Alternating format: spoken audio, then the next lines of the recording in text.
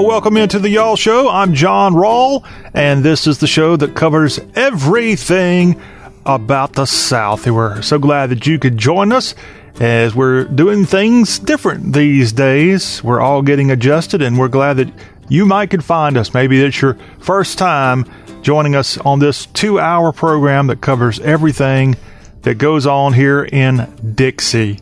If you'd like to get involved with the Y'all Show, our number, 803-816-1170. Our website is yall.com, and that is a website that has incredible information. In fact, speaking of y'all.com, we encourage y'all to stick around, of course, throughout the whole show today, but we're going to have a very special kind of a tease of what's at y'all.com right now in our very next segment, and you'll want to make sure you stick around for that. We've got some very helpful information that has some tips. You'll learn things like how to deal with this new hashtag sweeping the world, stay at home, hashtag stay at home, and you've got a lot of stay at home families. And here at the Y'all Show, we encourage you to stick around for that information that we'll be passing your way in a handful of minutes. Also, we want to get outside and do some things right. We've got, thanks to Clark Shelton at y'all.com, how to attract bees and butterflies. Now, that'll get your mind off of this darn coronavirus. That information we'll pass along in the next segment of this, the Y'all Show. Also, coming up in today's Y'all Show, we encourage you to also make sure you tune in later this hour. We got a very special guest. We're going to go to Memphis, and we're going to get our blues and boogie woogie on. And that's all because of Victor Wainwright. He is a extremely talented singer and piano player. He can tear those keys up.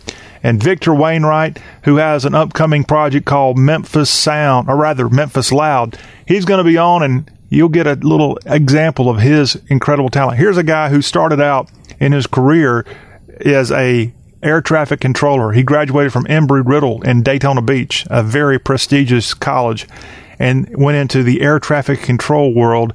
But after a couple of years, decided to go after his heart, and that was to be a musician. And Victor Wainwright has a great story and a great sound. And again, the upcoming record is Memphis Loud. We're not totally sure when it's coming out because this darn virus has kind of set everything off the track. But Victor Wainwright is going to be on at the end of this hour as part of our great tribute of Southern music. In hour 2 of today's Y'all Show, stick around for that because stick around. That's the motto of today's show. Stick around, y'all. We're going to have books on our mind, and thanks to Kirkus Reviews, they've come out with 9 nonfiction books that will lift your spirits, and we all need a little spirit boost, and we'll have those 9 books. Then we'll move over to another book for you to consider. It may not be on Kirkus Reviews list, but it's a great book, and it's going to be an interview that we'll have with this author of this book called Postgate, and author John O'Connor, a successful lawyer, a former federal prosecutor, will be on in our second hour to talk about this book, of which he went and interviewed and collaborated with. It sounds crazy to say the word collaboration if you know who I'm talking about, who he worked with on this book. He talked to Deep Throat. He knew Deep Throat from the Watergate era, and this book, Postgate, was about that. And it's a fascinating read, and it's definitely something that'll get your mind off of the COVID-19, and that will be on in our second hour. Plus, before we get out of here, we'll have a quick look at some of the SEC happenings as, believe it or not, Alabama Crimson Tide football. Nick Saban finally speaks on what's going on with the coronavirus. So we'll have info from the ball coach of the Crimson Tide, some Alabama basketball news as well. And then Georgia, my goodness, Georgia Bulldog fans, you're losing a player from your program, not to the NBA, but this guy's going to the enemy. He's going to the Ramblin' Wreck of Georgia Tech, the North Avenue Trade School, and they're getting a Georgia basketball player to transfer to Tech. And I'll tell you who that is as part of our SEC Spotlight. All that in our second hour. We are the Y'all Show, and you're welcome to catch us here at our website, y'all.com. And, of course, our number, 803-816-1170. You also can find us, and I just found out that if you are on Facebook and you want to start following our y'all.com on Facebook family, you don't need to hit like. You actually need to, I think the actual button you push is subscribe.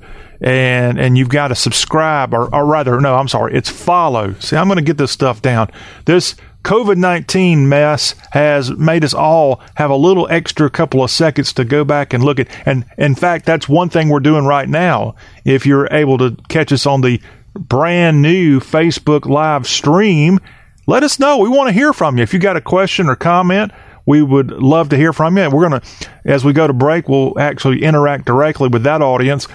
But we're going to roll out some new things here at y'all.com and the Y'all Show. And if y'all like what we're doing here, let us know. We want to be a part of your life as much as possible. But yes, if you go to Facebook, you got to not hit like. You can hit like, just push that button. But we really need y'all to follow y'all.com on Facebook. In fact, we've got a brand new Y'all Show Facebook page, and we need you to follow that. At the top of that thing, just hit that little follow, and you'll be set. So anytime we have a Y'all Show specific post on Facebook, you'll be able to get that.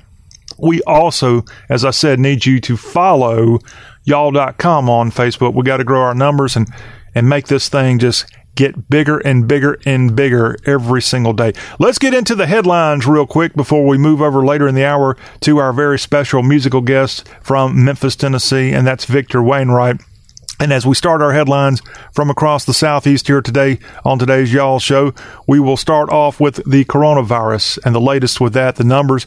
As right now, we can kind of tell as of Wednesday, the total amount of cases hovering around 63,000 around the entire country, around 900 total deaths, sadly. And looking at the numbers, we know that New York, of course, has more cases than anybody, more deaths as well. It's been a horrible scene there for Governor Cuomo and everybody in the state of New York these last week or two. But New York with over 30,000 coronavirus cases. And then as you skip down, there's a giant difference between New York State and its next state in line. Sadly, it's their neighbor across the Hudson, New Jersey, with 4,400 coronavirus cases reported there. California with 2,600 cases. And then when we come down the line, it takes a while, but Louisiana, which is, I'm going to guess, about the 9th state now in terms of the numbers of coronavirus cases, Louisiana with almost 1,800 positive tests of the coronavirus. And sadly, I think it's 65 residents of Louisiana have lost their lives to this virus thus far. It's been a horrible thing. Florida trails Louisiana. Florida just shy of 1,700 cases and 22 deaths. Georgia now around 1,300. And these cases, we still see states like Tennessee almost at 1,000 cases. Good news for Tennessee, if there's any good news, only 3 deaths reported in the volunteer state. One of those deaths, by the way, was the brother of the current lieutenant governor of the state of Minnesota. I'm not sure how the lieutenant governor's brother ended up in the South and in Tennessee, but that's the case there. Texas has 1,100 cases as of Wednesday, and these numbers, again, likely to rise. It's not going to get better before it gets worse first. So let's all hope for the best here. Now, let me remind you that here at Y'all, we got our pulse on everything coronavirus on our show that you're listening and watching, but also go to our website, y'all.com. We have continuing coverage of the coronavirus, but we have lots of other stuff too. We know that life goes on, and some of y'all just frankly are tired of hearing about it, and I don't blame you. Count me in that bunch as well. Back into the headlines, and this is a coronavirus story that I'm going to relay, and it involves the death of a native Floridian, as Tony-winning playwright Terrence McNally has died of the virus at age 81. He died at the Sarasota Memorial Hospital in his native Sunshine State. He was actually a native of, I think he was from St. Petersburg, born in St. Petersburg, Florida, in 1938, and passed away here as a result of the coronavirus at the age of 81. And McNally, who you might remember from plays like Love, Valor, Compassion, and Masterclass, also known for the musicals Ragtime and Kiss of the Spider Woman, has died at the age of 81, and that's one of the latest celebrities. I mean, good Lord, Prince Charles over there across the pond has tested positive for the coronavirus. it's an unusual thing we're seeing and a scary thing as well. Now, here in the South, luckily, we hope that she's going to get through this just fine. But if you're a fan of this actress, and she's also been a country music singer at times, Laura Bell Bundy, a Kentuckian, has been diagnosed positive with COVID-19. She's from Lexington, Kentucky. She posted that she had the virus in an Instagram post on Wednesday. She looked perfectly fine. Of course, she's a very good-looking Kentuckian. We hope all the best with Laura Bell Bundy as she's staying at home in quarantine, but she has tested positive amongst a lot of people who, of course, are coming down with this awful virus right now. Now, you might have heard about a coronavirus party that happened not far from where Laura Bell Bundy is, right there in the Commonwealth of Kentucky, and one of the attendees of that party has now been tested positive. Who would have ever thunk it? Yes, that story coming out of Kentucky, this coronavirus party, and sure enough, the governor, Andy Beshear of that state, now informs us that one of those party attendees has tested positive for the coronavirus. Wish them well, even though they were out to have a good time, and that's this is nothing to joke about, and that's why we take all these cases serious. One result of the virus outbreak has been egg prices. Egg sales increased 44% for the week ending March 14th, and that was compared to a year ago. And as a result, you're seeing prices as Americans are stockpiling eggs. And our friend Jerry Short was on the show earlier this week, and he told you how he had been over to about 3 different counties searching for eggs. He loves his eggs and wasn't able to get any. And so you're seeing egg prices go up. Sadly, you're seeing the quantity go down. Wholesale egg prices have risen 180% since the beginning of this month, and that is according to Erner Barry, who publishes a daily benchmark for the egg industry. So if you're looking for some good scrambled eggs to get you through this time where people are staying inside a lot, unfortunately, if you're even able to get eggs, those prices are going to be going up soon. So thanks to our farmers, our great poultry farmers of the world who are out making these eggs even be an option for us here in this trying time. Angela Boswell, if you know that name, she is the East Tennessee woman, the grandmother of that toddler who was found dead a couple of weeks ago, Evelyn Boswell. And that grandmother, this has been a very, very strange case coming out of Kingsport, Tennessee. This week, the grandmother of Evelyn has been arrested for shoplifting in Kingsport, Tennessee. And we know that the Kingsport Police Department caught her at the Walmart on Fort Henry Drive. And there, Angela Boswell was cited for shoplifting. When officers arrived, loss prevention personnel at that Walmart had her in their custody, as well as another person, William McLeod, and they were actually let go at the scene, but given a citation. But another incident of this family from East Tennessee in the news, this time not for the death of the grandchild, a sad, sad thing that a lot of national media covered here recently, but now this grandmother cited for shoplifting there at the Walmart. Another Walmart-related story for us here on today's Y'all Show. In North Carolina, a group of counterfeiters has been accused of impersonating Walmart corporate executives and then scamming multiple stores in a bunch of states, and they scammed them out of almost $1 million, $900,000 to be exact, according to court documents. And one of the people found in this was Andre Marquise White, and he's pleaded not guilty. He's 34 years old, pleaded not guilty again to this being a part of a group impersonating Walmart executives and scamming these stores around the South out of almost $1 million. The counterfeiters would use checks to purchase prepaid Walmart debit cards, then use the cards to then buy merchandise that they would later return for cash. Pretty smart, but they got busted, and you're not gonna outsmart Wally World anytime soon. Now to the Georgia, and speaking of a crazy story here in today's crazy times, a postal worker in the state of Georgia is now in custody and accused of running over a woman with her mail truck and then lying about it. And this happened in Woodstock, Georgia. The Cherokee County Sheriff's Office said 38-year-old Janie Underwood, who lives in Ackworth, Georgia, arrested on charges of improper backing, failure to exercise due care, and giving false statements to authorities about this incident that happened back on March 18th. Bond set for her at $3,452. There you have it. A mail carrier alleged to be hitting a woman with her mail truck there in Woodstock and Ackworth, Georgia, to the north of Atlanta. A sad passage to tell you about today. 92-year-old Bill Braum has died. Mr. Braum, the founder of Braum's Ice Cream and Hamburger Joint that you'll find in states like Arkansas, Texas, and Oklahoma, and in other states too. He died Monday of this week at his home in Tuttle, Oklahoma, and there's nearly 300 Braum's ice cream and dairy stores around.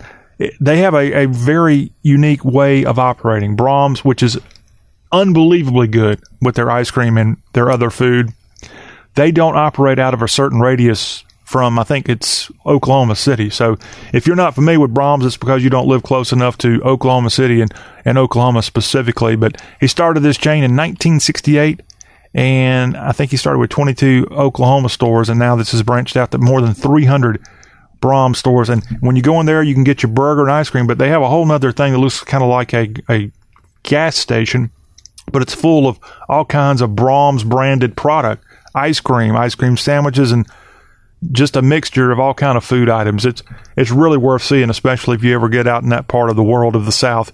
Check it out. Now, if you love movies and you want to do something different in this coronavirus time that we live in, the Annapolis Film Festival is supposed to be going on right now in Annapolis, Maryland, but because of the virus, people can't go to it.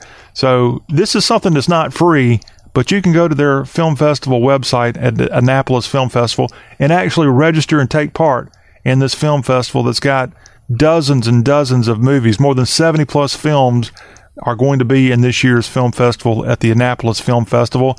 And that includes some movies that have pretty big names. Billy Crystal's got a comedy called Standing Up, Falling Down that's in this film festival.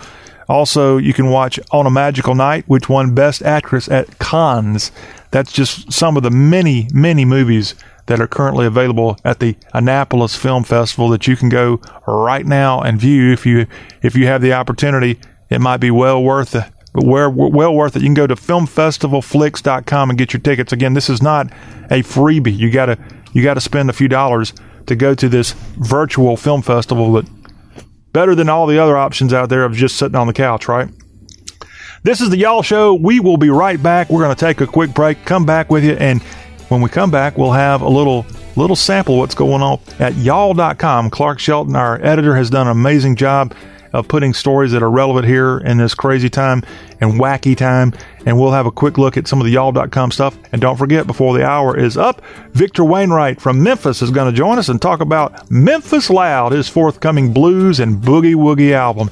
That's ahead right here on The Y'all Show.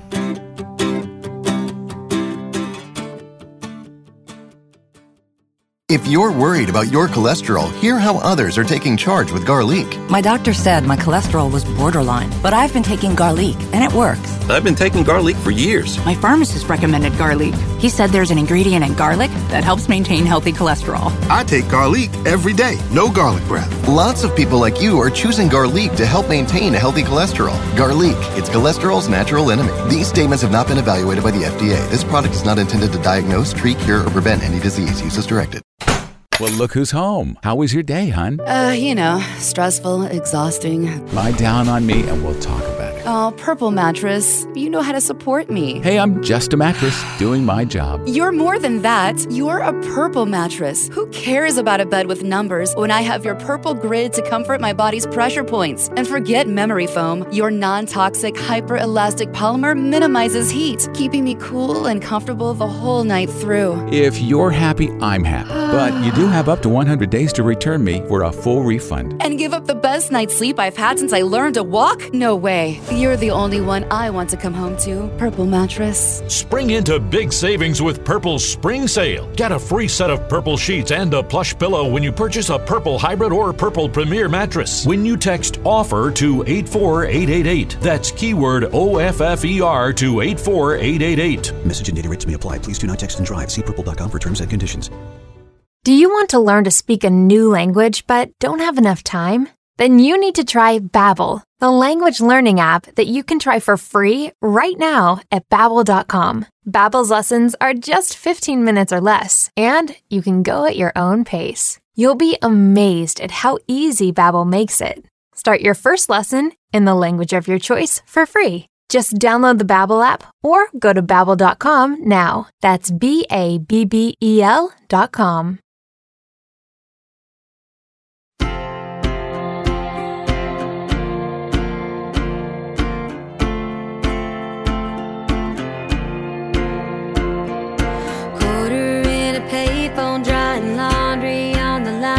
Watching sun tea in the window, pocket watch, a tailing time. Seems like only yesterday I'd get a blank cassette, record the country countdown, cause I couldn't buy it yet. And we're back on Y'all Talk with an accent on all things Southern. I'm John Rawl. Our number, 803-816-1170. And also, you can find us on our website, y'all.com, the ultimate guide to the South. And speaking of y'all.com, y'all, use guys, yins, we have gone to the website right now, and as we're all trying to adjust for the first time in our lives, the idea of staying indoors, staying away from people, we need y'all.com to help us out in that mission. And Clark Shelton, the editor, and the rest of the staff at y'all.com are doing one heck of a job in that purpose. And we're going to go right now and give you a little sample of some of the many stories at y'all.com that you can go and enjoy right now to get you through the wackiness of COVID-19. And one thing he's put up is children's free faith-based app offers help to stay-at-home families. So if you got the little ones running around and they're just sitting there playing video games, if they've already torn up the Xbox or the PlayStation or whatever other apparatus that they're using these days, Minnow, which is a new Nashville-based children's digital media company, they've got one of the world's largest collections of classic VeggieTales and an expertly curated collection of media choices for Christian families. They're responding to this whole coronavirus craziness, and so they're giving a free resource for families unable to physically attend church. Minnow's free church at home program, it actually gives families an easy-to-use, home-based digital Sunday school experience. So because of this, and frankly, let's be honest, because of now churches, even Catholic churches, the most so-called traditional churches you could possibly have, going online. Not all churches are doing it, but a lot of churches are. And they have this digital option now. There's no excuse to not go to church. We can't hide anymore. We can't say, oh, I was just too busy. I just couldn't make it into church. It was the weather was bad. The traffic was bad. Now, coronavirus has proven that even churches, which depend on congregations to come and take part and pass the offering plate, they've adapted, and maybe a lot of these churches going forward will find a way to thrive and maybe get money. In fact, I'm sure a lot of them have these ways you can give money. I think it's I forgot that little app or whatever it is, but there's ways that you can have like a digital virtual donation, and they can do that. So Minnow, you can go to our website, y'all.com, and learn a lot more about this story, again, about this Nashville-based company, Minno, and what they're doing to help kiddies out with their free church at home. And again, what parents are saying about it.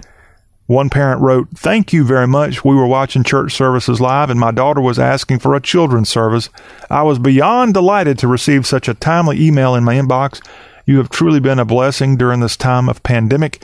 We will continue to use Minnow Church at Home daily while schools are closed. I don't have enough words to express how grateful I am for this ministry and can't wait to share this with others. God bless." That's just one of the many Minnow users. And again, kids can get involved, and more importantly, like I said, nobody can have the excuse of being too busy to go to church anymore. These people, according to this woman, her kids are going to Sunday school every day. It's like Vacation Bible School now that real school's kind of taken somewhat of a pause, although some of the school districts are trying to roll out these digital programs to have the kids learn that way. Let's move on to another y'all.com story real quick, and this will really get your mind off the coronavirus. As the Clark Sheldon's got up the article, How to Attract Bees and Butterflies. Do we really want to attract bees? Is that a smart thing? Well, actually, we need to have bees in our world, and we certainly need butterflies. According to the NRDC, there are some simple steps to attract bees and butterflies. Bees need clover, because instead of having the perfect lawn, if you have some clover patches, don't mow it. Let the bees come. You also need to know which plants will work best in your climate of the South, and a little research will go a long way on that front. Also, plant something called planting clumps rather than individual flowers or plants will make it easy for pollinators to find you. Also, mix it up, different shapes, colors, and heights of your flowers. And also, plant something called milkweed. This will attract monarch butterflies. So, Muhammad Ali would be proud of this story, because I think he float like a butterfly, sting like a bee. Well, Clark's got how to attract both bees and butterflies, and there's a lot more in this article that you can go and read about and learn how, again, thanks to y'all.com, you can be part of the growing movement of stories like these to get you out of the funk of the coronavirus. Well, that will wrap up this first hour of the Y'all Show. For this part, we've got Victor Wainwright stopping by in the next segment. And Victor, a blues and boogie-woogie artist, and he's going to be on to talk about his forthcoming project, Memphis Loud, and that'll be up next. And it's a fantastic conversation, so encourage you to stick around for that. And as we said, the theme of today's show is sticking around. Stick around, of course, for hour two. We've got some book information. We've got an author, John O'Connor, talking about his book, Postgate. And we'll have our SEC Spotlight. What's going on with the Alabama Crimson Tide? Roll Tide. Hey, Alabama fans, don't be quiet. I know y'all want to get on social media and let us know about it, so hit us up on the Y'all Show Facebook page right now and let us know that you're listening and watching the show all about the South. So all of that is coming up in hour two of the Y'all Show. Do you want to learn to speak a new language but don't have enough time? Then you need to try Babbel, the language learning app that you can try for free right now at Babbel.com. Babbel's lessons are just 15 minutes or less, and you can go at your own pace. You'll be amazed at how easy Babbel makes it. Start your first lesson in the language of your choice for free. Just download the Babbel app or go to Babbel.com now. That's Babbel.com. If you're worried about your cholesterol, hear how others are taking charge with Garlic. My doctor said my cholesterol was borderline, but I've been taking Garlic, and it works. I've been taking Garlic for years. My pharmacist recommended Garlic. He said there's an ingredient in garlic that helps maintain healthy cholesterol. I take Garlic every day. No garlic breath. Lots of people like you are choosing Garlic to help maintain a healthy cholesterol. Garlic, it's cholesterol's natural enemy. These statements have not been evaluated by the FDA. This product is not intended to diagnose, treat, cure, or prevent any disease. Use as directed.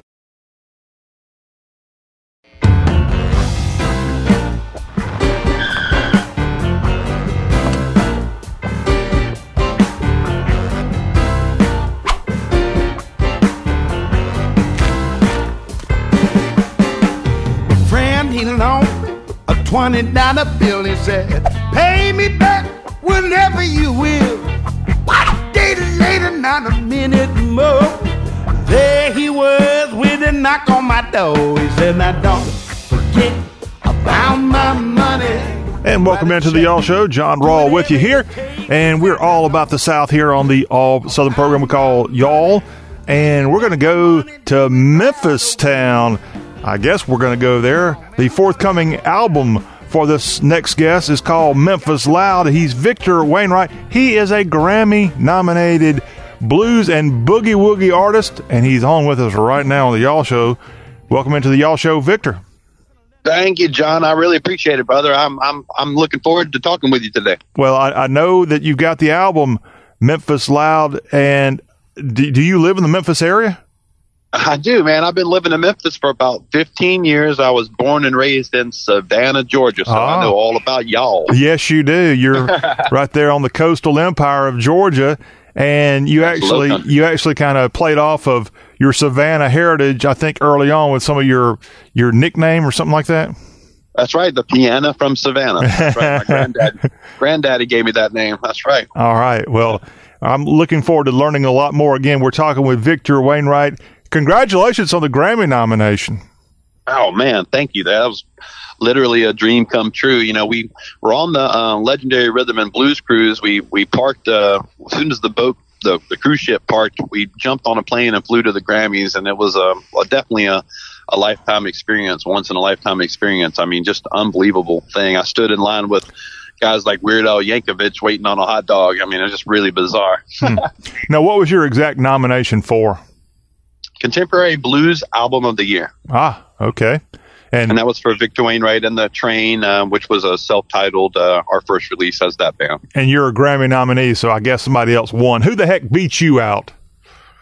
The Fantastic Negrito, and that would be the second time he won. And he had a great album out. There was a lot of good nominees that year, so it's all right. We went over there with not expecting anything, just but to live the experience and to celebrate with our friend Danielle Nicole and other nominees. Okay.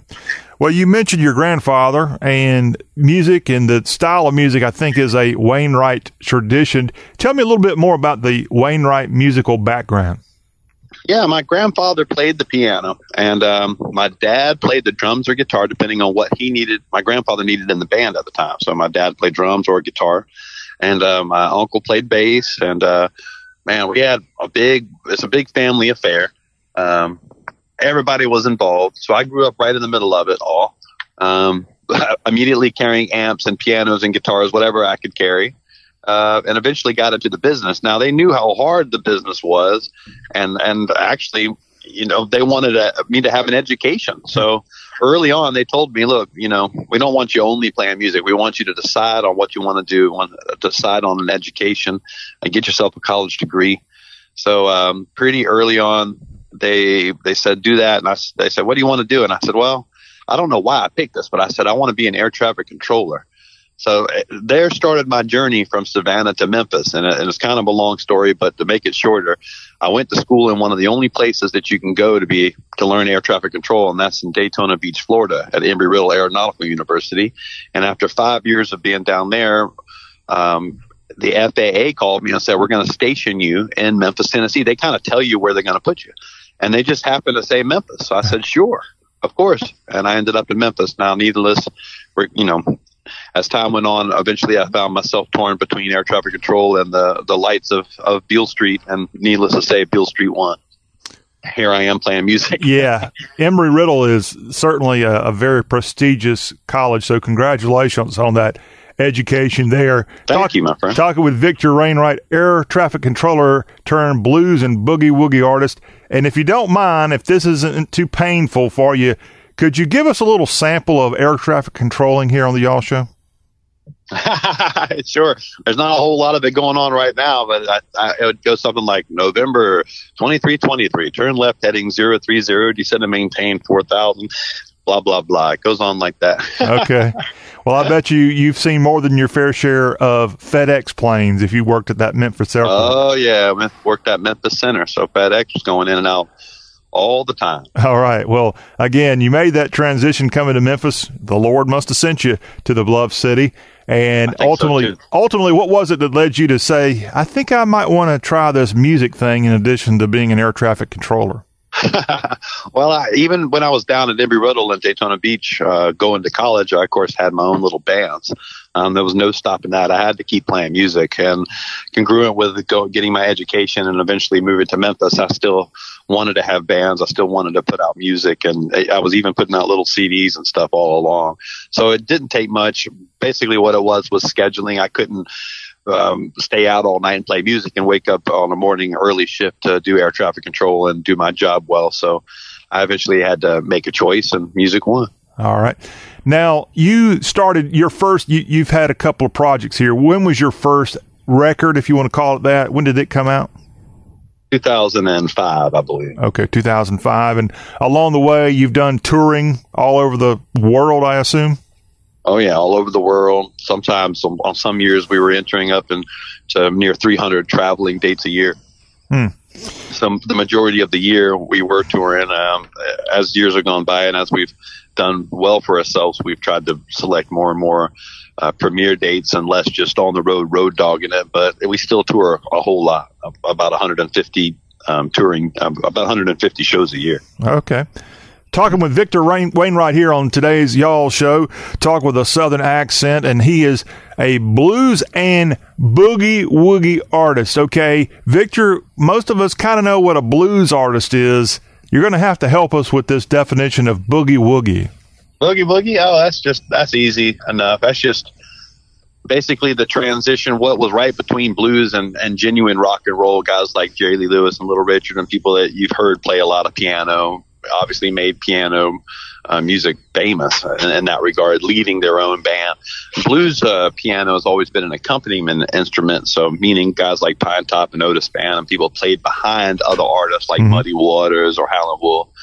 Eventually, piano kind of came to the forefront. Guys like Pine Top Perkins recorded Pine Top's Boogie Boogie, and it became famous. So now, even before that, though, there was a whole bunch of story about boogie woogie being prevalent in rent parties and eventually in large theaters and became a thing. Jazz enthusiasts sort of turned their nose up at it, but it's always a slightly faster than normal pace, and it's faster than a shuffle. It kind of gets your mood up. It kind of makes you happy, and it's just cool, man. When you hear a piano player play boogie woogie, you basically hear a whole band. So the left hand is playing the bass, your right hand's playing syncopated rhythm, sort of like a train, and it just gets this feeling like you're listening to an entire band. The piano has a benefit of being a percussion instrument too, so you hear these hammers striking these strings in a particular rhythm and a pattern, and it really sort of matches your heartbeat, if not speed it up a little bit and get you running. Talking with Victor Wainwright here on today's Y'all Show, and I heard you mention the great Pine Top Perkins, and if you know him, I bet you, Victor, since you're a smart fella, you probably are up on your blues and roots music history. I'd like to think so. Okay, so go ahead. Who are some of your icons, the people that you have tried to, listen to and maybe be inspired by? Well, Pine Top surely was one. Otis Spann is one too. But there's a lot of guys. I wasn't just inspired by blues music. I grew up listening to a lot of guys like Jerry Lee. I sat on my dad's shoulders when I was about 5 years old, and I have a very fond memory of going to Jerry Lee Lewis concerts. And you live about 20 miles from him. Have you seen him? I have. I've met and seen him multiple times. Okay, good. Yeah, just an iconic, joyful player, in my opinion. Really go to his shows and really feel great. And I just try to emulate that a lot as well with high energy boogie woogie. What I do is a little more blues centric, but you could say it's very eclectic and across the board. But listening to guys like that, my grandfather also was a huge influence on me personally, and also New Orleans piano like Mac Ramanak or Dr. John. Those guys were big influences on my playing as well, but even more contemporary guys like John Cleary, Marcia Ball, David Maxwell was a big influence on me. So going back and far into history, Memphis Slim as well was a big influence on my blues piano playing. But there's just countless names I can throw out there, but those are some of the biggest ones. I'm pretty sure I'm right on this. I think Memphis has a connection to a guy named Elvis Presley. Did he have any kind of influence on you? Well, sure, man. My dad and grandpa loved Elvis, man. I have a fond memory of watching them react to Elvis records and cover Elvis songs, and I would get in there and try to play some piano on it as well. I love Elvis, man. I think that he was an amazing entertainer and brought a lot of joy to a lot of people. Yeah. Well, we're glad that you have this style that really I haven't. Maybe there's some out there, but you have a unique style, and you're one of our own. We're claiming you since you're from Savannah originally, and Come now on, let's do it. And I need more people. Yeah, well, okay, we're trying on that, and we're going to try even more. You've been a Grammy nominee. We're going to get you that darn Grammy award real soon. Right. And one way we're going to do that is through Memphis Loud. That is your forthcoming project that was scheduled for May 22nd. And with all this virus stuff going around, I'm sure you're going to tell me that may change. Yeah, it may change. It was believe it or not, it was originally scheduled for April 24th. Oh. and that got moved to May 22nd, and there's just no telling. Right now, we're just doing what the rest of the country is doing, and that's being responsible and trying to stay socially distant and all those things. I'm not exactly on the road at the moment, but we're trying to do what we can to play our part and not get out there and draw big crowds like we normally do, and that hurts, but it'll get back to normal, and we'll put out the CD, and if it don't, we'll put out the CD either way, so people can go and enjoy all this new music. We're gonna need something to listen to. Well, this album is called Victor Wainwright and The Train. So, Victor, if you don't mind, brag on The Train for a moment. So those are my guys that I've been in the studio with and on the road with for many years now. My touring band that I'm able to record. And not a lot of people can say that they tour with the same band that they record with. But The Train is a very special unit of veteran musicians like myself. Somehow we've been able to stick together and stay on the road now. For the drummer and I have been playing together for over 10 years. So we really know each other, and we really respect each other and play off each other almost as an instinct at this point. We've been playing together for so long, and it really gives something special.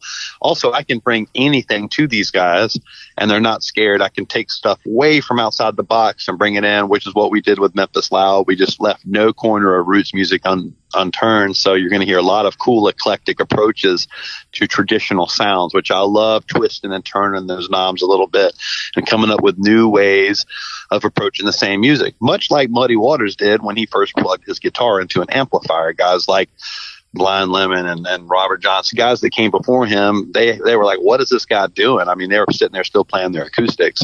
Muddy plugged it in, amplified it like Elmore James, and much like B.B. King when he first came out with this big band and everything, they were like, what is this? It was something new.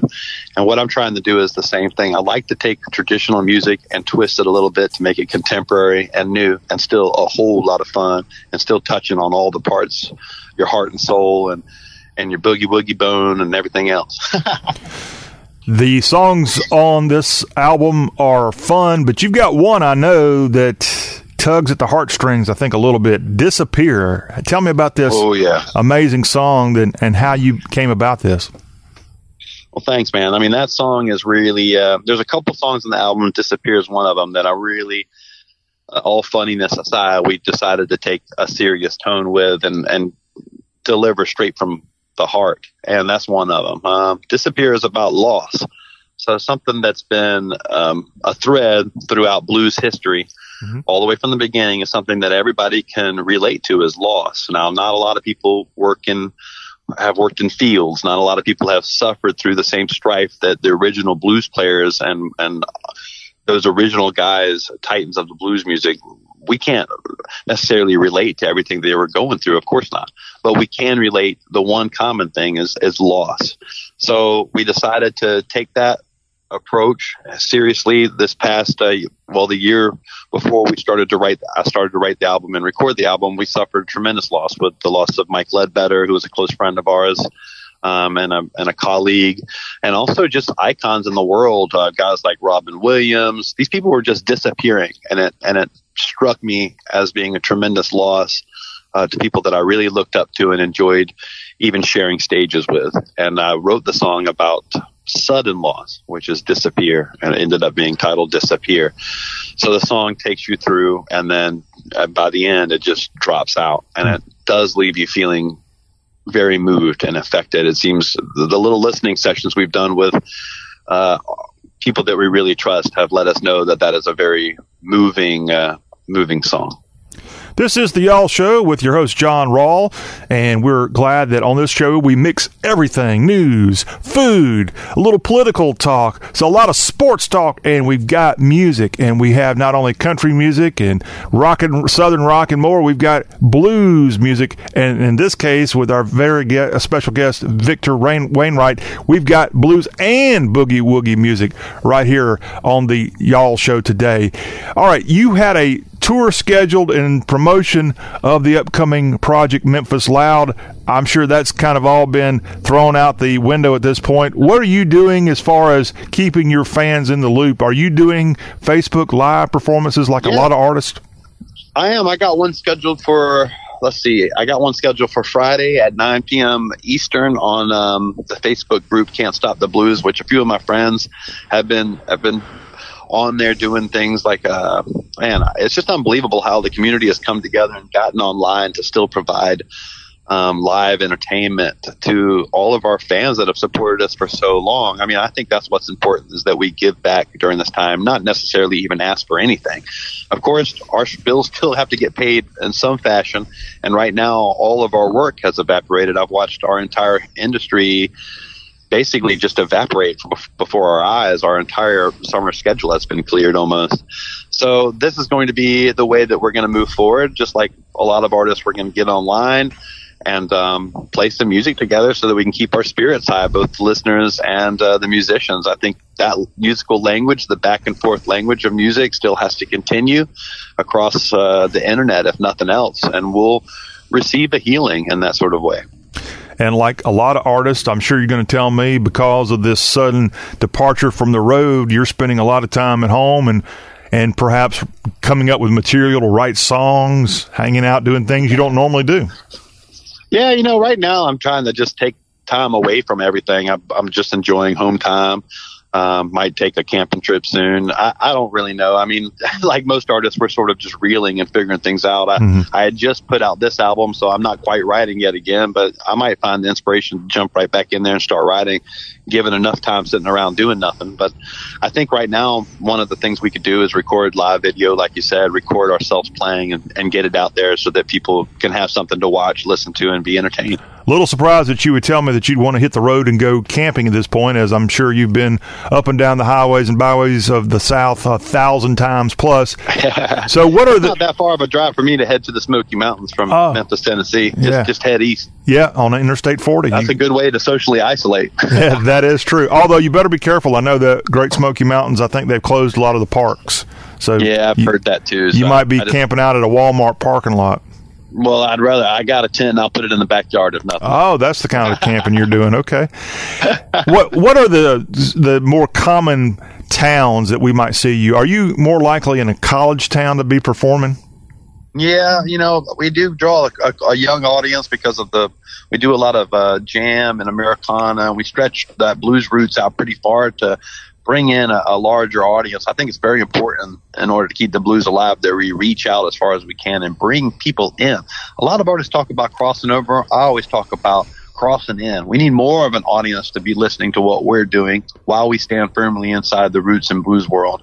I think introducing people to our music and then by proxy introducing them to guys like Pine Top and Otis Spann, as I talk about them in my show or as I play examples of them, is a great way to have people exposed to music that they otherwise wouldn't have been exposed to. So yeah, I do play a lot of younger towns, but also play theaters in small towns like Beverly, Massachusetts. Up and down the East Coast is where you'll find me mostly. It's hard to get over to the West Coast that much, but I do go over and do the big blues bender. Seems like I've been doing that yearly and headed over to the West Coast here and there. Sacramento, we have a date later on this summer. But if you go to VictorWainwright.com, you can keep track of my entire tour schedule. I'm glad you plugged that. I was just about to. We're wrapping up with Victor Wainwright, the Savannah, Georgia native, now calls Memphis and Shelby County home.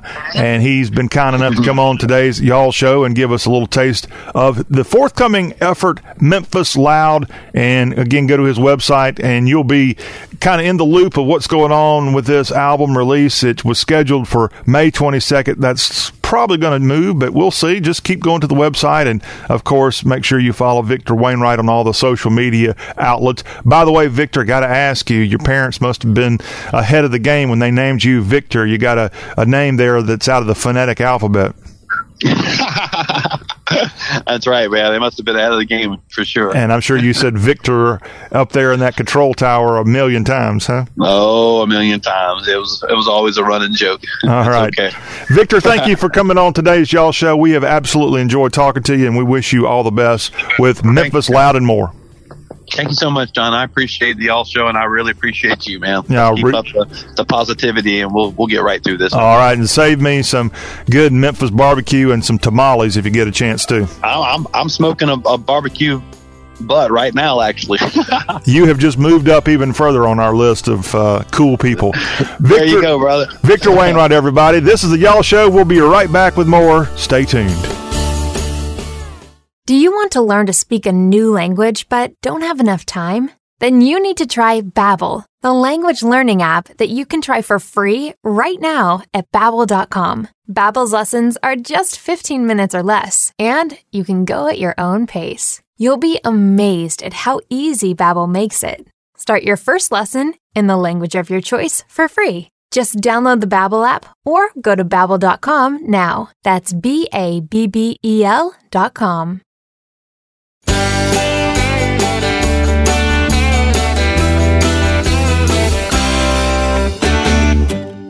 And we're back with y'all.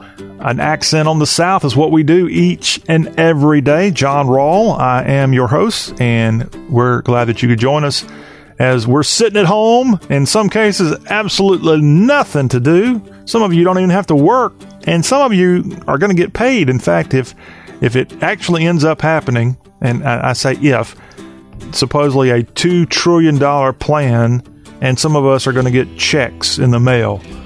Again, if it happens, if we get that money and we get our Benjamins, it will maybe be a little bit better after this coronavirus. It's a tough time. We covered some of this in the headlines in hour one, but we're back here on today's Y'all Show, hour two, to talk books. We're going to talk about an up-and-coming author that's got a book called Postgate, and we have a conversation with this author. His name's John O'Connor.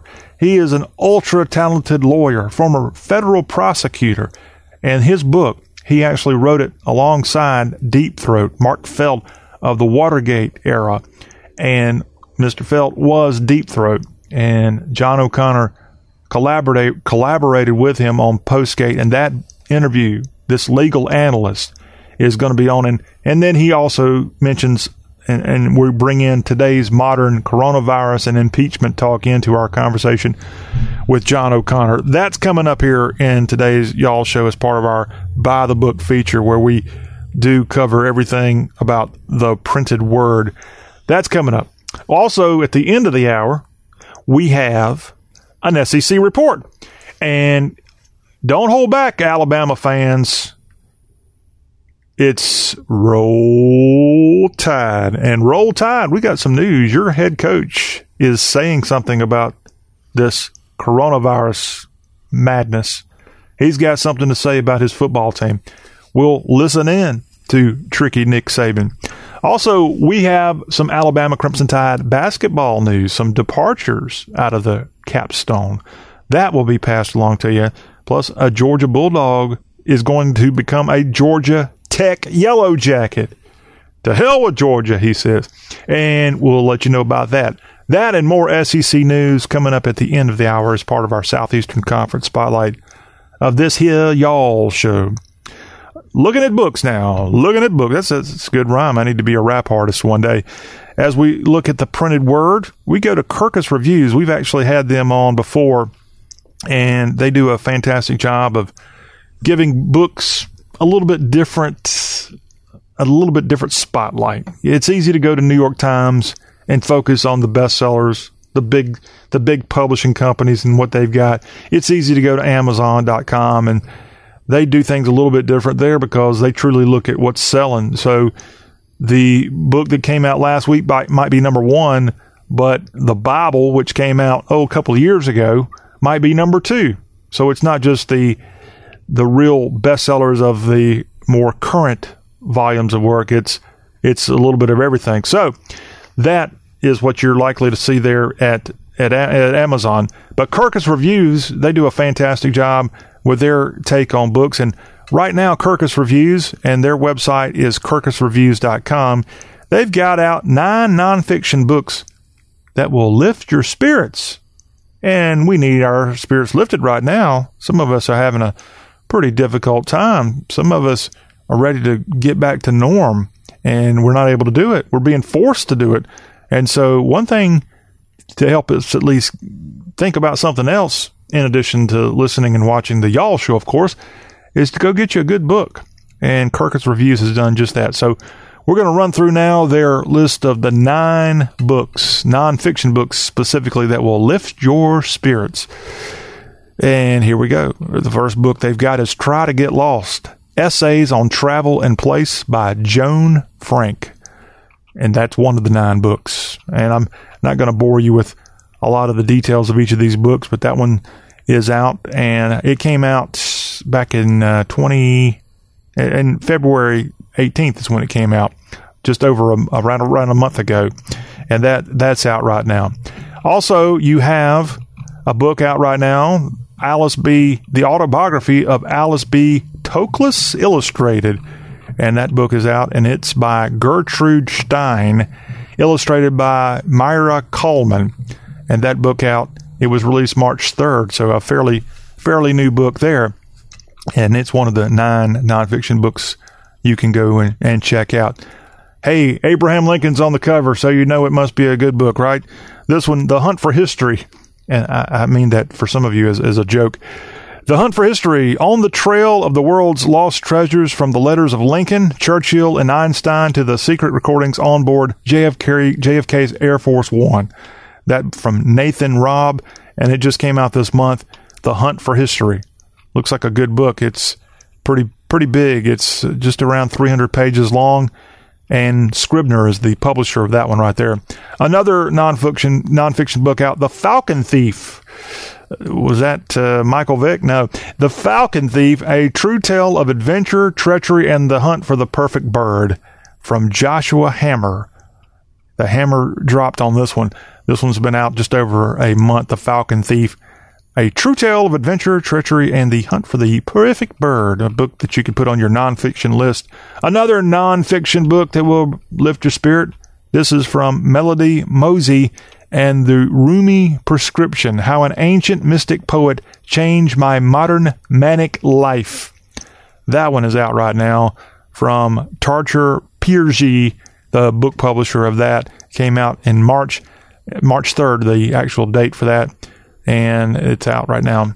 And those are your 9 nonfiction books that will lift your spirit, according to Kirkus Reviews. Again, kirkusreviews.com is the site you can go to and learn more about these particular selections, as Kirkus is one of our companies that follows the book industry pretty heavy, and they've got this out, something for you to maybe consider as you try to get through this coronavirus.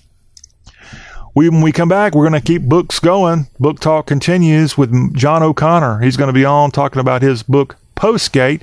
And this is a book, again, where he teamed up with Mark Feld, the Deep Throat guy from Watergate. Mr. Feld died about 10 plus years ago. But before he passed away, John O'Connor collaborated with him on Postgate. And we're going to learn about that book, and we'll learn also what John O'Connor has to say about the more recent variation of Watergate and some of the characters from that era who popped up during the recent impeachment craziness that went on with President Donald Trump.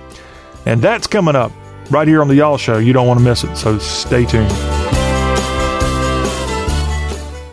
If you're worried about your cholesterol, hear how others are taking charge with Garlic. My doctor said my cholesterol was borderline, but I've been taking Garlic, and it works. I've been taking Garlic for years. My pharmacist recommended Garlic. He said there's an ingredient in garlic that helps maintain healthy cholesterol. I take Garlic every day. No garlic breath. Lots of people like you are choosing Garlic to help maintain a healthy cholesterol. Garlic, it's cholesterol's natural enemy. These statements have not been evaluated by the FDA. This product is not intended to diagnose, treat, cure, or prevent any disease. Use as directed.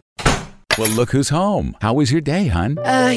Stressful, exhausting. Lie down on me and we'll talk about it. Oh, Purple Mattress, you know how to support me. Hey, I'm just a mattress doing my job. You're more than that. You're a Purple Mattress. Who cares about a bed with numbers when I have your Purple Grid to comfort my body's pressure points? And forget memory foam. Your non-toxic, hyper-elastic polymer minimizes heat, keeping me cool and comfortable the whole night through. If you're happy, I'm happy. But you do have up to 100 days to return me for a full refund. And give up the best night's sleep I've had since I learned to walk? No way. You're the only one I want to come home to. Purple Mattress. Spring into big savings with Purple's Spring Sale. Get a free set of Purple sheets and a plush pillow when you purchase a Purple Hybrid or Purple Premier mattress. When you text OFFER to 84888. That's keyword OFFER to 84888. Message and data rates may apply. Please do not text and drive. See purple.com for terms and conditions.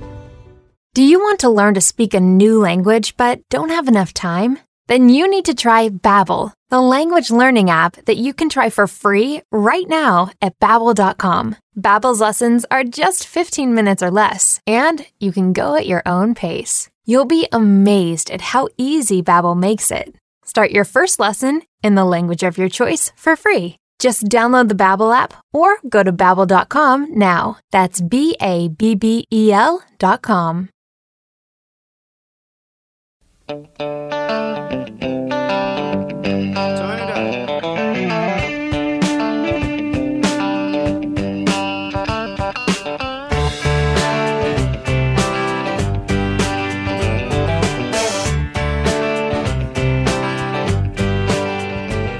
And we are the Y'all Show. Talk with a Southern accent. Our website is y'all.com, YALL.com. Y'all, the ultimate guide to the South. And you can also catch us on great radio stations across the Southland and, of course, podcast form on Apple iTunes as well as y'all.com. You can go there. Right now, we're going to go to the phone line. We've got a very special guest joining us right here on today's Y'all Show. As our next guest, John O'Connor is a guy who knows the law. He's a former federal prosecutor, and he has a book out that ties into the Watergate era as he wrote the book Postgate, and we'll discuss that with him. But right now, welcome into the Y'all Show, Mr. John O'Connor. John O'Connor, Esquire. Well, thank you. Thank you for that intro. Yes, and I accept. You accept. Yeah. Well, I was reading through your bio, John, which, by the way, you got a great first name, but I have to feel sorry for you. You're a confused fella. You went to undergrad at Notre Dame and law school at the University of Michigan. Those two things don't really mix too well. Well, they don't. They don't, except that you just follow your heart. And unfortunately, as much as I'm a Wolverine fan, when it comes time to Notre Dame versus Michigan, I think I know where my heart is. And, so go Irish is all I can say. Well, y'all have both had pretty good football seasons here in the last couple of years, so it's not too bad. Of course, we're in the South here with the Y'all Show, so unfortunately, I think the Southern teams have kind of got the best of both the Wolverines and the Irish, but we won't hold that against any of those teams. John, you wrote the book Postgate, How the Washington Post Betrayed Deep Throat, Covered Up Watergate, and Began Today's Partisan Advocacy Journalism. And I want to know the history of that book, and then we'll actually tie into what's going on here in today's world with the coronavirus and such. You're seeing a lot of executive authority being bounced around, and I know you've got something to say about all of that. But first off, what led you to go from being a lawyer, where you have been very successful in your legal career, to being an author of Postgate? Well, John, it's sort of funny. I represented Mark Felt, Deep Throat. I'd always had an interest in it since my days as a federal prosecutor. Figured out who he was back in 1976, and then just by chance found out that the fellow who I had identified, Mark Felt, was not only living right near me, but that my daughter was very good friends with his grandson. They were going to school together. I asked if I could come up and see Deep Throat and so forth, and the fun began.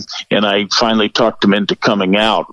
But in the course of that, John, more to the point, in the course of that, I kept getting, in my relationships with the Post and my interactions, I kept getting my head put into the dumpster.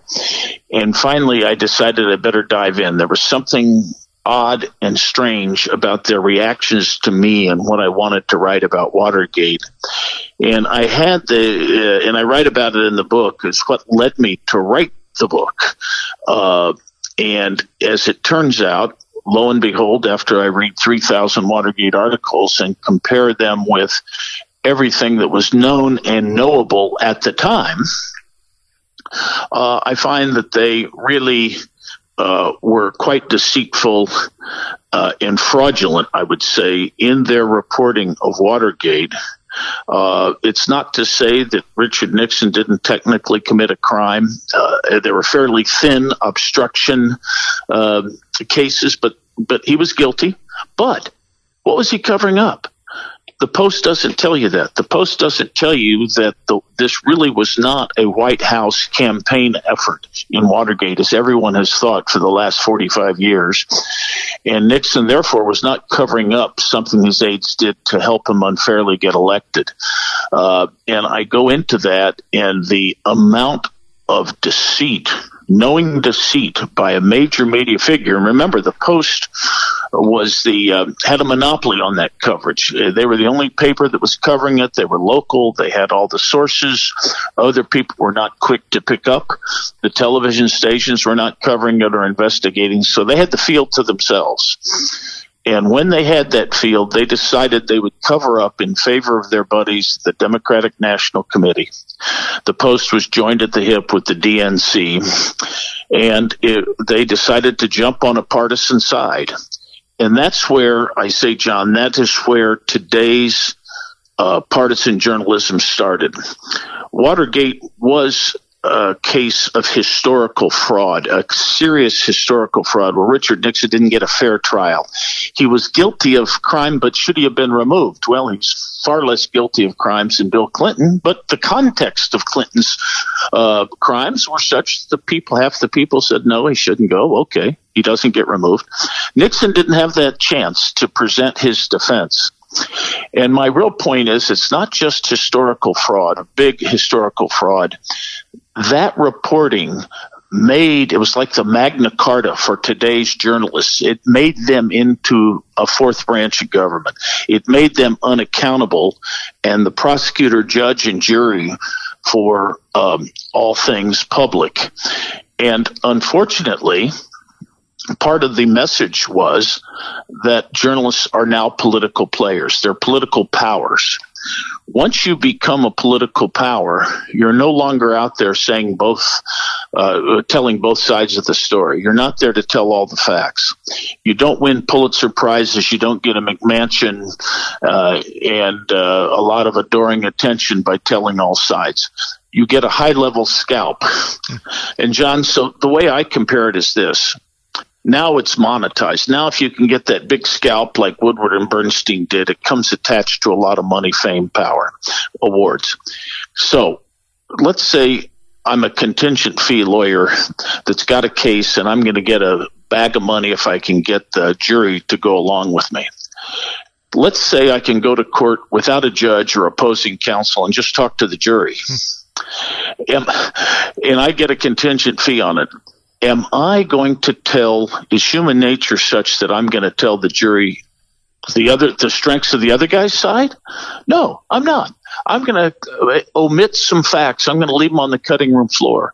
And I hate to say that because we're all the same way. Everyone would probably be in that situation. You wouldn't tell all the truth. And that's what we've got now. Now we've got a monolithic media that really doesn't have anybody out there seriously fighting them. They are just basically all on one side, and there's no internal opposition. There's no balance. And so what do we get?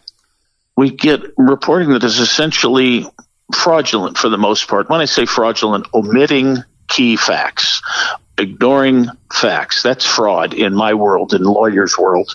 The papers may not think of it that way. They may think they're just being clever. But in my world, that's fraud. The Enron people all go to jail because they omitted things from their financial reports. People who omit things go to jail, except in one situation, if you're part of the media. So then I draw that line to Ukraine Gate and Russia Gate.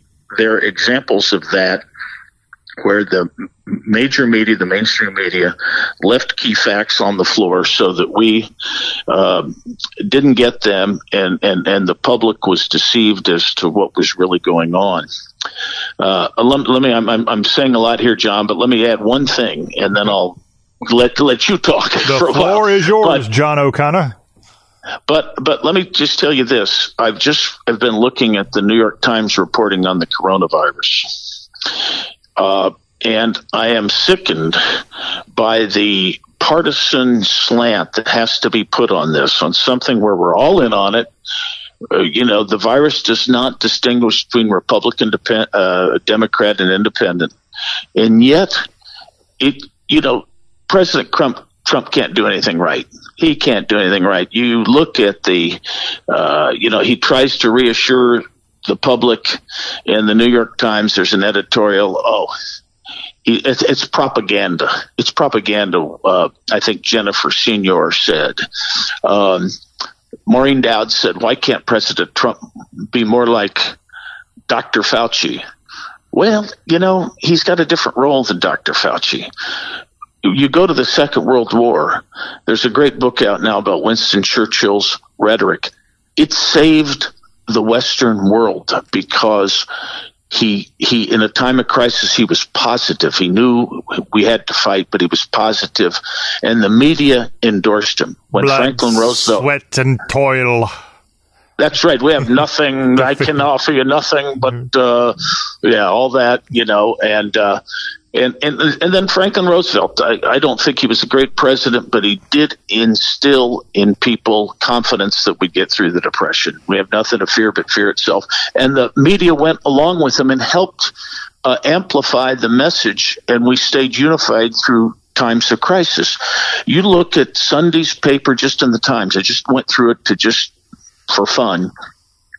News articles that aren't news articles. One news article says this crisis is too big for the big talk at Trump. He's just a guy. He's just a bluffing banks and being a blustery real estate guy. Well, excuse me, what's he supposed to do? He's supposed to give us hopeful rhetoric, and he's doing that. He's also measured. But my point is that it is not helping anyone to be partisan at this time. We can save that for later, and we can throw the big brick bets later. But this media has got their partisan jerseys on to such an extent that even when Governor Cuomo and Governor Newsom, who are partisans, are taking off their jerseys, and they're trying to be constructive about it because they understand how important it is. So President Trump, Governor Newsom, Governor Cuomo, they're working together and they're complimenting each other. And they're trying to give people confidence that their leaders are helping them. And therefore, the public is more likely to unify in a response, and we can beat this thing. And we'll do what they tell us to do. But if we have this rhetoric now that it's just divisive, it's not helpful. But we have, I guess what I'm saying, John, is there are a lot of seeds of discontent sowed in Watergate, and we now have a partisan media that cannot stop. I don't think there's a lot of intelligence coming from them. There probably never was, but we never put them in an exalted role.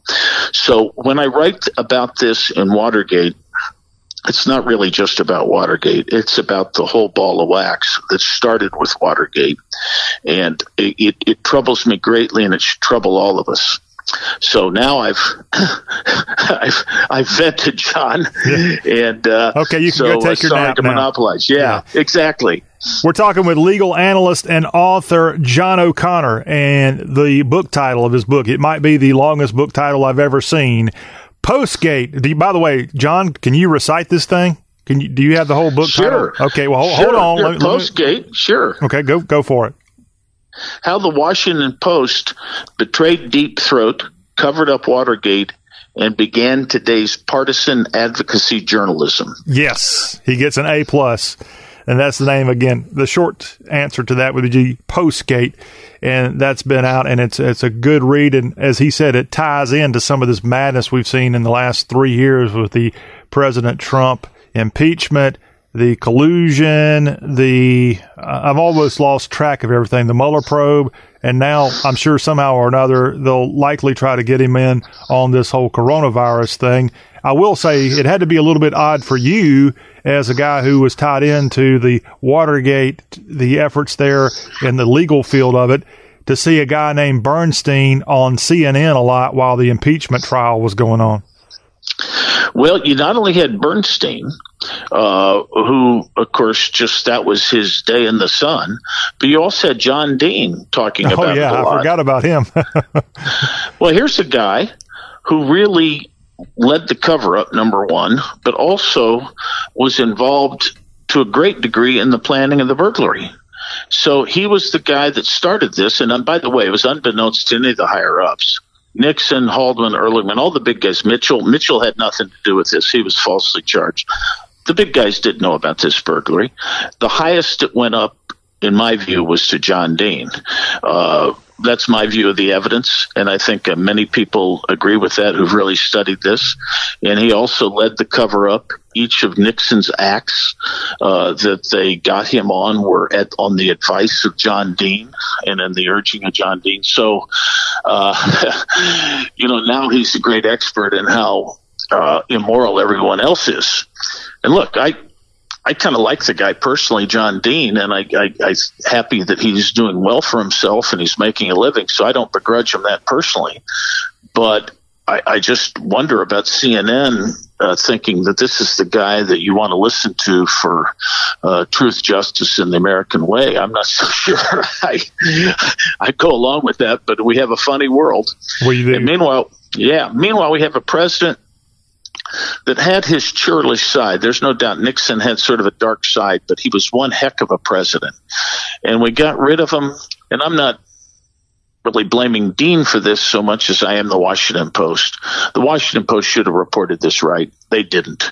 And I go into it in my book, and it's impossible to read my book and not say, wow, one of the biggest scandal in our nation's history, and it was procured by fraud by the media.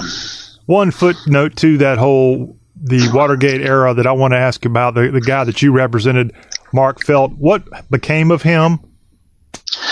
Well, what he did was, and this is interesting, John, he left the Bureau, and while he was going into the garage, but while he was at the Bureau, he was the number 2 man in the FBI. Mm-hmm. He died in 2008 at a very ripe age of, I think, 93 or 94. But while he was going into the garage with Woodward, he also saw that there was a big terrorist threat looming in America. The PLO had just slaughtered Israeli athletes at the Munich Olympics, and they were in the United States plotting to kill thousands of Jewish citizens. The Weather Underground was bombing 50 buildings. They were making nail bombs to put through the flesh of young enlisted men and their dates at a dance. The stuff they were doing was terrible.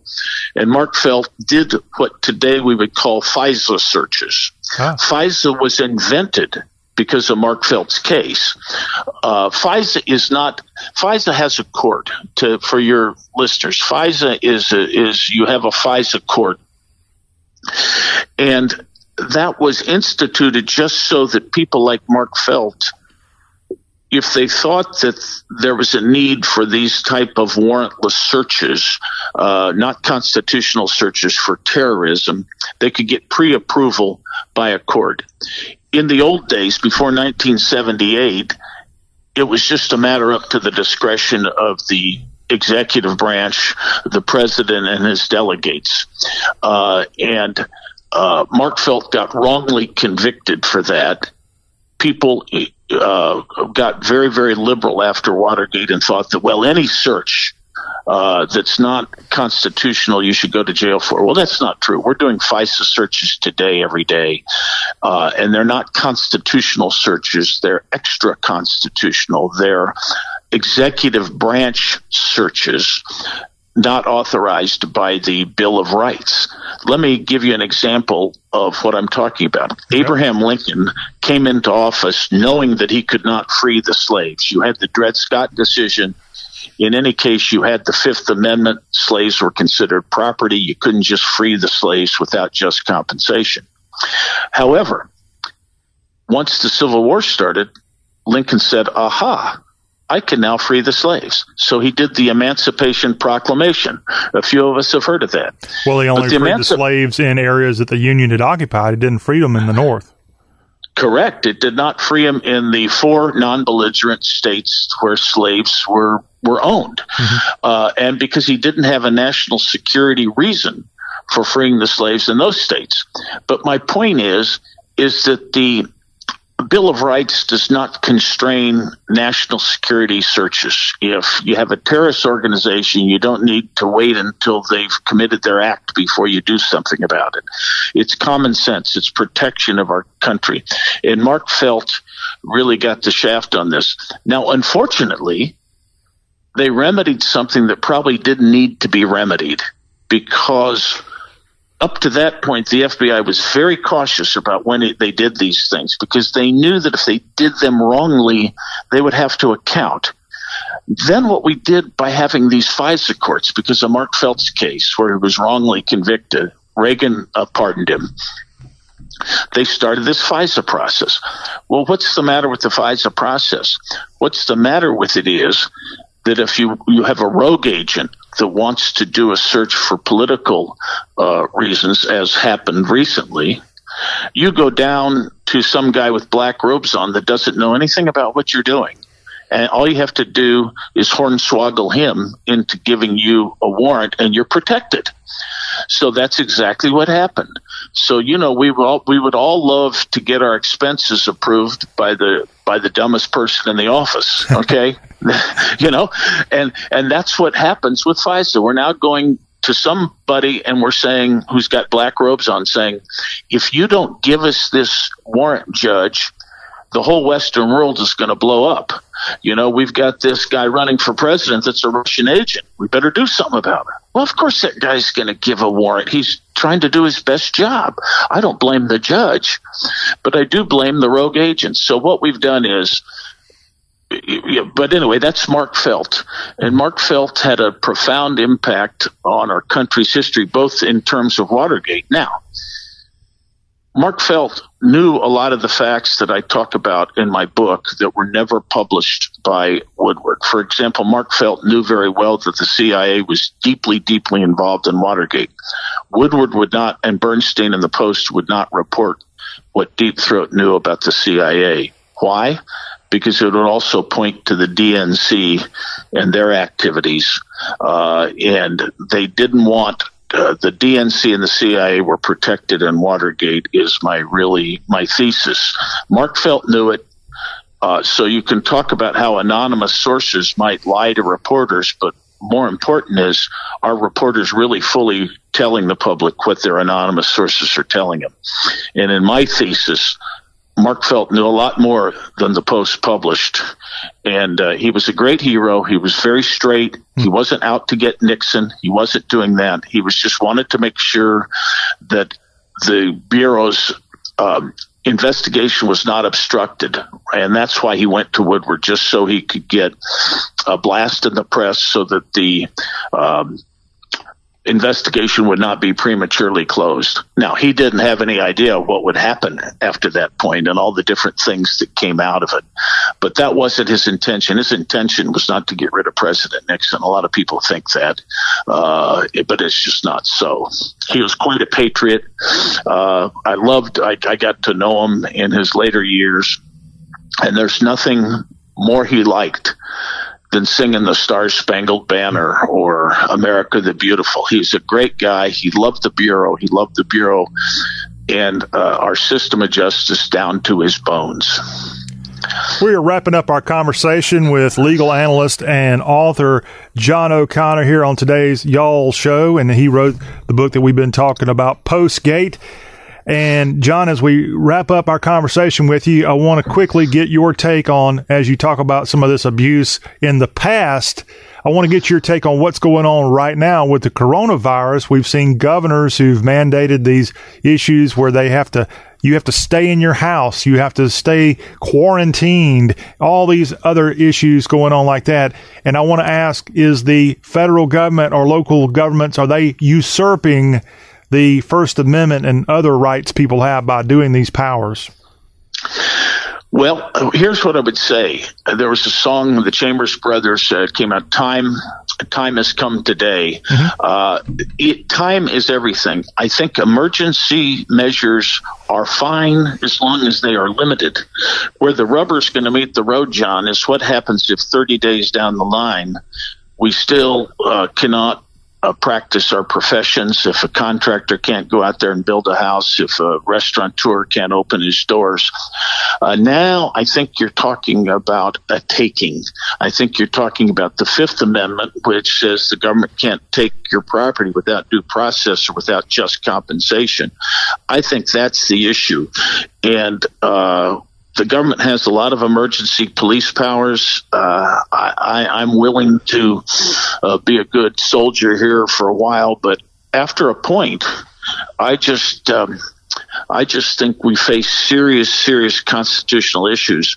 So my main hope here is that we're playing a game of beat the clock, that we can get medicines out there and treatment so that at least to some extent people can go out there with appropriate precautions and social distancing and do their jobs and get back to work.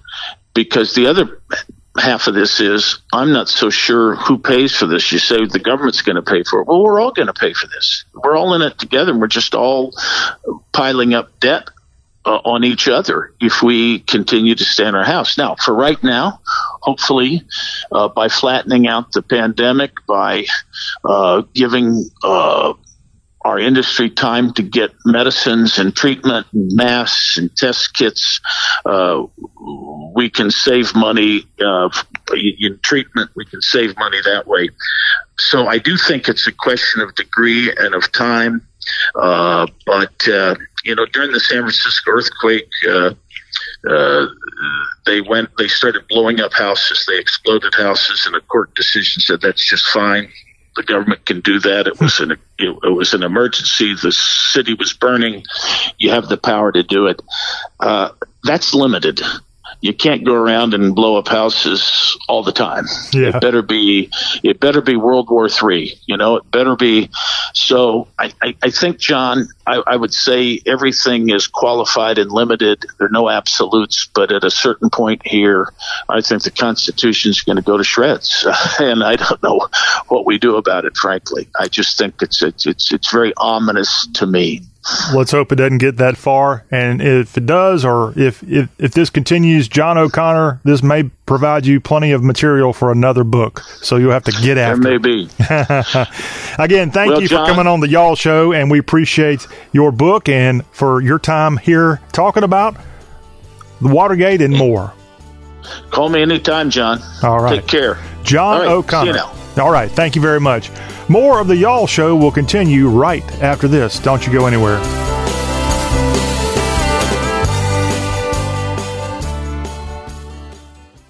If you're worried about your cholesterol, hear how others are taking charge with Garlic. My doctor said my cholesterol was borderline, but I've been taking Garlic, and it works. I've been taking Garlic for years. My pharmacist recommended Garlic. He said there's an ingredient in garlic that helps maintain healthy cholesterol. I take Garlic every day. No garlic breath. Lots of people like you are choosing Garlic to help maintain a healthy cholesterol. Garlic, it's cholesterol's natural enemy. These statements have not been evaluated by the FDA. This product is not intended to diagnose, treat, cure, or prevent any disease. Use as directed.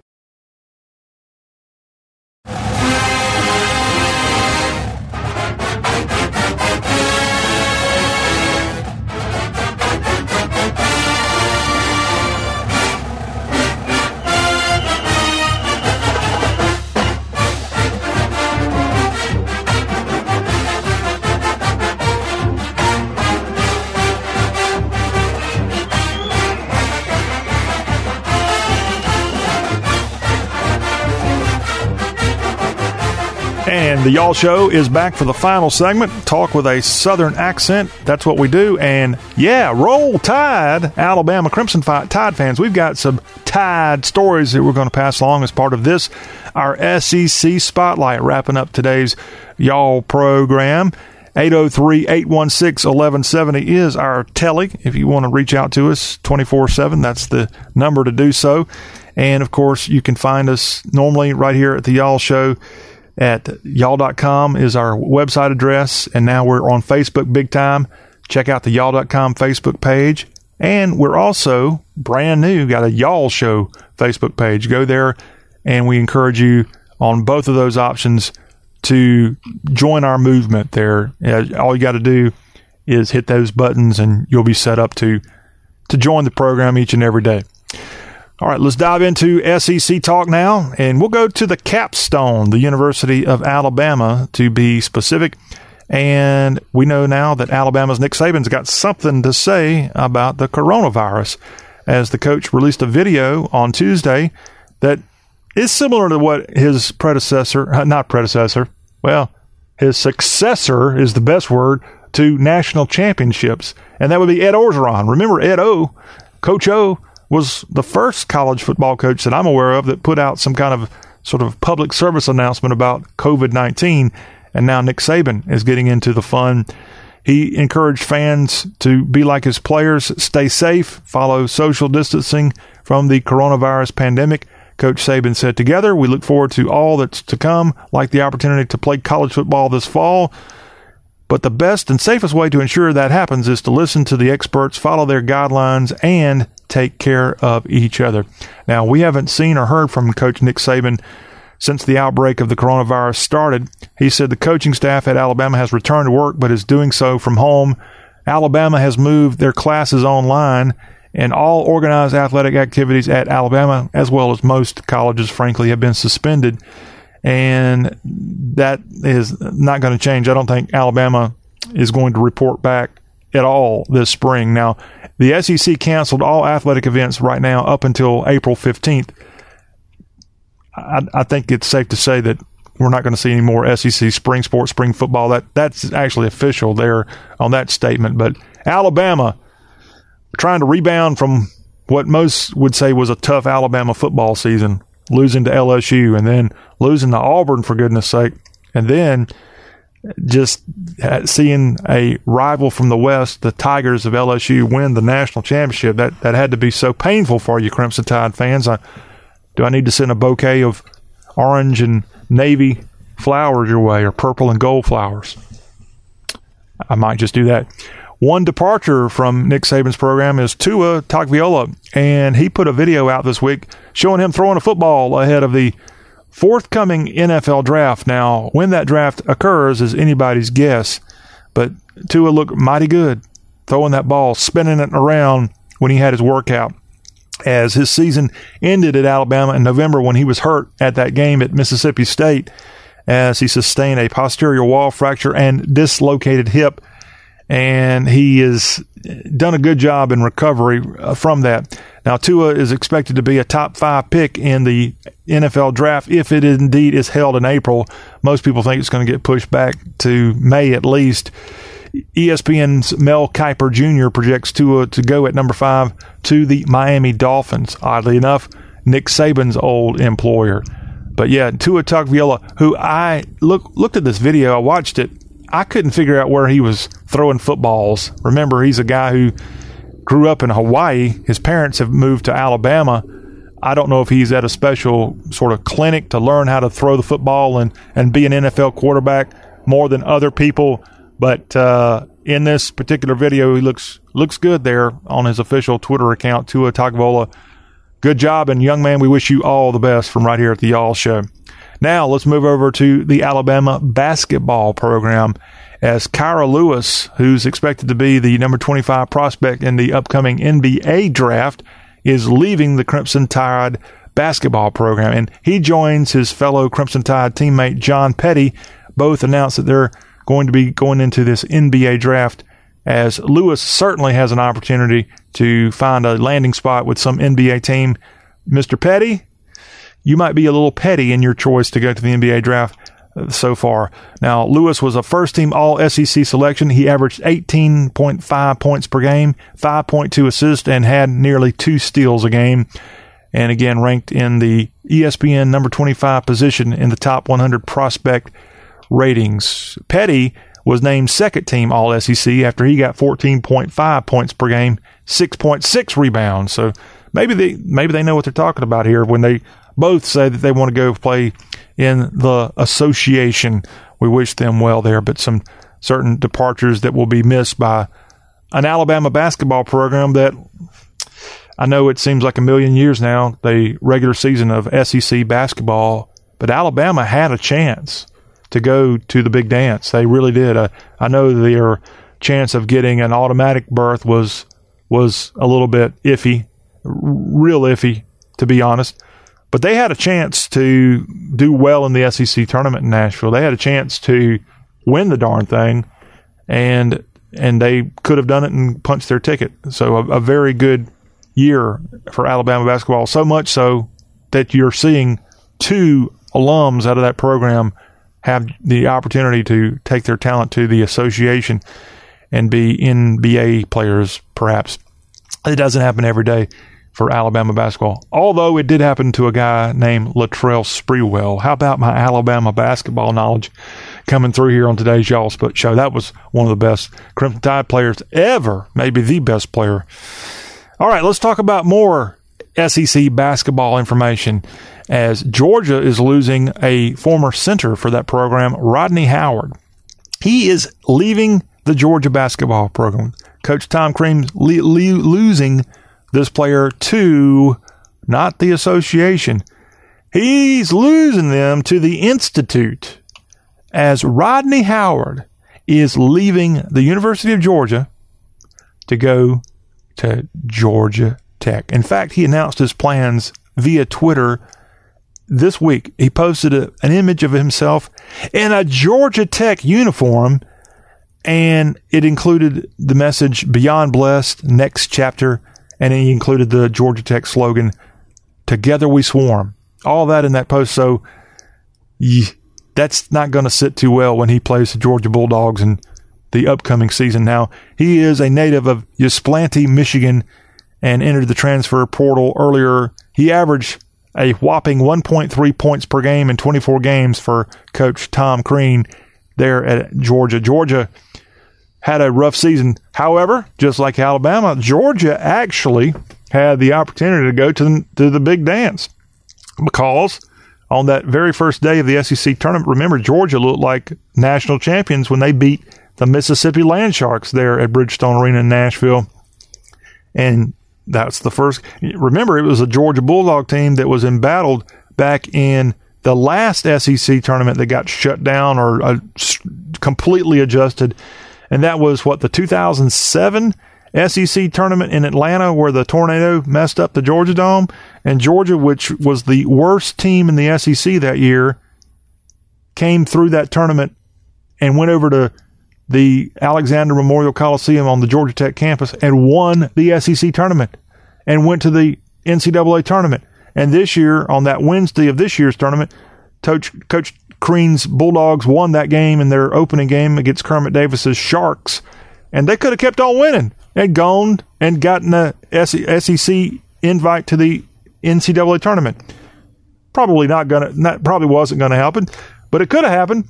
And so a real interesting connection between that tornado team of the 2000s and this coronavirus team that ended up, unfortunately for this team this year, they didn't have that opportunity to keep playing, as the whole tournament and the whole NCAA tournament shut down as a result of COVID-19. But again, this center for Coach Crean, Rodney Howard, moving from Athens in Clark County to a place called Atlanta in Fulton County.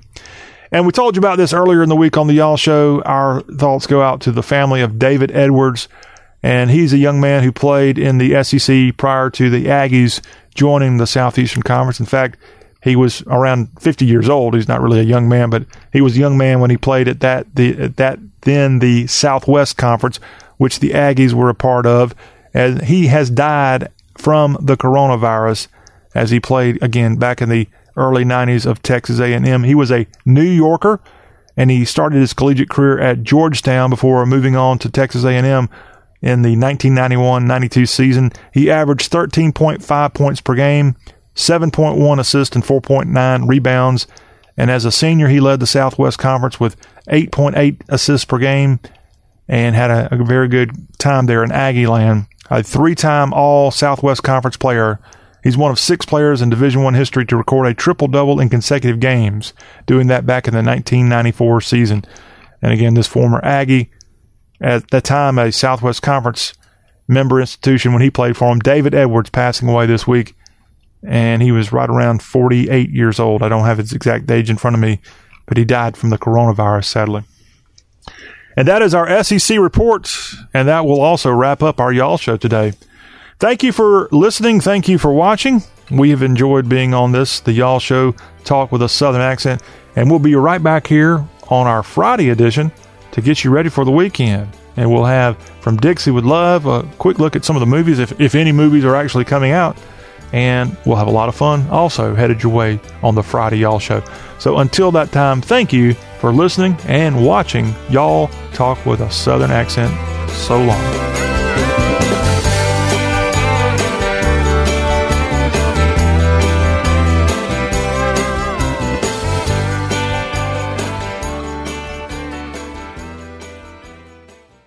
Do you want to learn to speak a new language but don't have enough time? Then you need to try Babbel, the language learning app that you can try for free right now at Babbel.com. Babbel's lessons are just 15 minutes or less, and you can go at your own pace. You'll be amazed at how easy Babbel makes it. Start your first lesson in the language of your choice for free. Just download the Babbel app or go to Babbel.com now. That's Babbel.com.